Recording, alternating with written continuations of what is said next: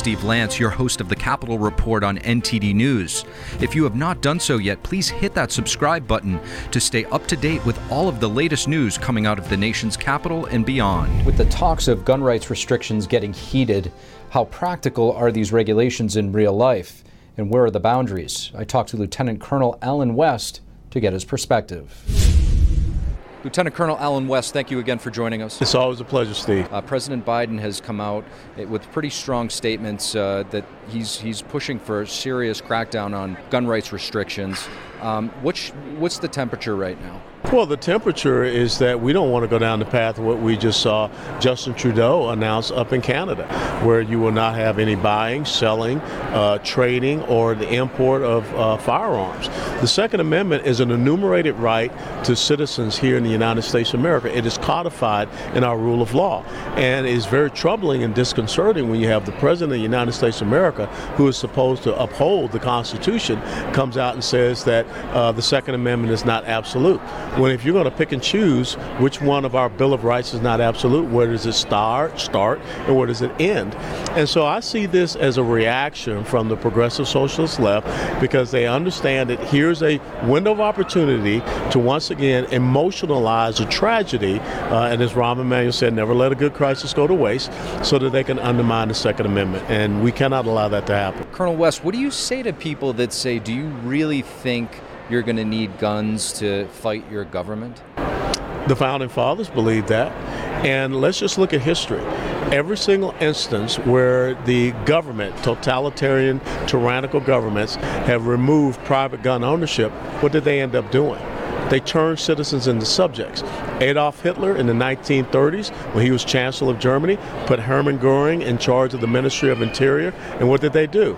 They had everyone conduct a gun registry, and then they took away private gun ownership. You come all the way to modern history of Hugo Chavez in Venezuela. One of the first things he did, took away private gun ownership. And now, what was once one of the most prosperous nations in the Western Hemisphere, people are being gunned down in the streets by the government, and they're also eating from garbage cans. So guess what? That's where history teaches that it leads to. This term reasonable gun rights legislation or gun control laws, when it comes to background checks, universal background checks, from your perspective, is this something that would fall into that category of reasonable? We already have background checks. And when people say that you can purchase a weapon online, that's a lie. I mean, you can order a weapon, but that weapon then has to be sent to a gun dealership or a federal firearms licensee, FFL, and you have to go, and guess what you have to do? You have to fill out a 4473 background check before that weapon can be released to you, and you have to pass that background check. What is happening in America is that when you look at this background check system, there are people falling through the cracks. In Texas, we had the shooting at the church, Sutherland Springs. The perpetrator there, the gunman there, was a dishonorably discharged member from the United States Air Force because of a domestic violence case. He was never entered into the background system. And so the Air Force failed, and therefore he was able to go and purchase an AR-15. But guess what? Stephen Williford was the simple citizen who had an AR-15, ran out of his house without shoes and engaged that gunman, and he neutralized him. The legal, law-abiding, responsible gun owners should not be held accountable or responsible for the failures of government, the failures for the background check system, and the failures and the evil actions of individuals. 6 times in Uvalde, there were call-outs, police call-outs to the home of that gunman. 21 times there were call-outs to the home of Nicholas Cruz, who was the Parkland shooter. Why were those individuals not put into a system so that they would not be able to go out and purchase firearms? In Buffalo, mental treatments and evaluation, but he was let go, released, and never any follow-up. So that's where we need to start. So is there a system in place right now to track these mental patients when they're inbound, or is that what you're suggesting? That's what I'm suggesting. And, of course, everyone comes out with the red flag laws. But what ends up happening is that, the law-abiding citizen gets caught up in a red flag law. Case in point, November 2018, I believe, Ferndale, Maryland, Gary J. Willis, a 61-year-old man, is shot and killed at 5:30 in the morning in his own home.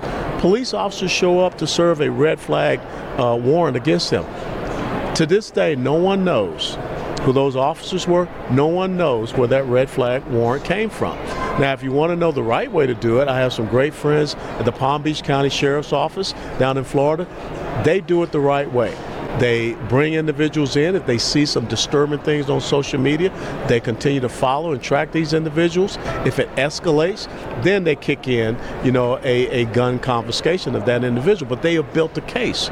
And this is not what I think that we want to see just happening, where folks you can go out and call, that Allen West guy, I'm kind of worried about him. You may want to go show up at his door and confiscate his weapons. That's what some people are talking about. We don't want to have that in America. Lieutenant Colonel Allen West, thank you. Always a pleasure, Steve. Thank you. Today, the national average price for gas hits its highest in U.S. history at nearly $5 a gallon, and it's expected to go even higher.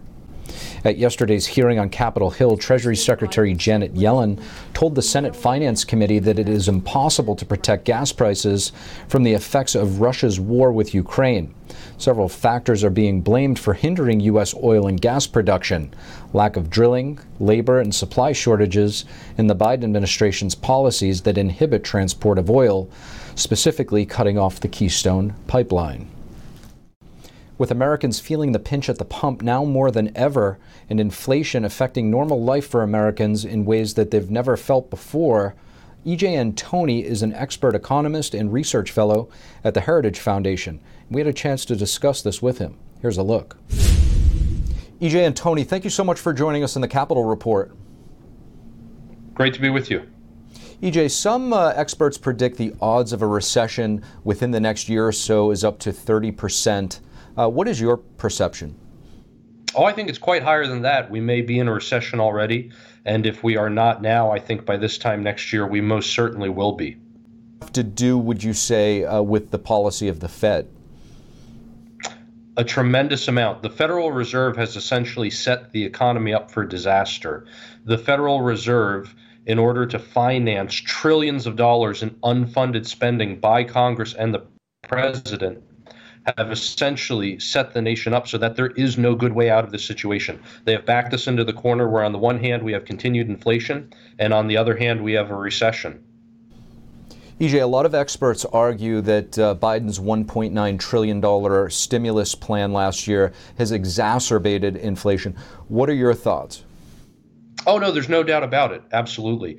One of the things we have to remember about inflation is that it is fundamentally a tax. It's a hidden tax, so it's not something that Congress has to explicitly vote on and the president has to sign as a tax itself. But that's what it is. It is a tax. So Americans need to realize that all of the higher prices they are paying right now are financing the trillions, literally trillions of dollars in unfunded government spending. And that spending by Congress and the president have done exactly that. They have added to inflation. Can you just elaborate a little bit more on our previous question in terms of how the Fed's policies are not helping the situation?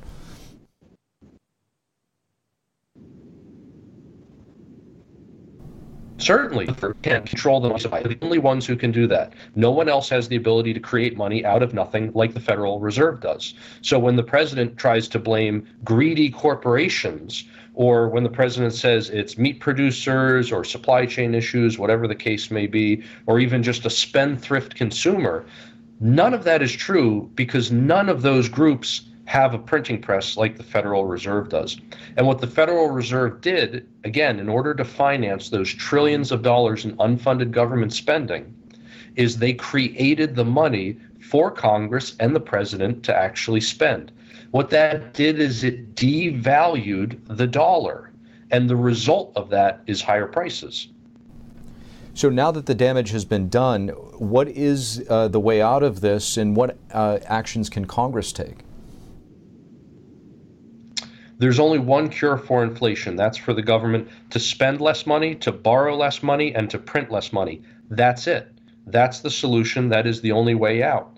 And unfortunately, the side effect of that in the short term is going to be to cause a recession. But that is the cure that the country needs. If the Federal Reserve had actually acted when they were supposed to over a year ago, and if Congress and the president had not continued this ridiculous spending spree, then we wouldn't be in this situation. And what the Federal Reserve would have been able to do is give a much lower dose of this chemotherapy of higher interest rates in order to kill the cancer of inflation.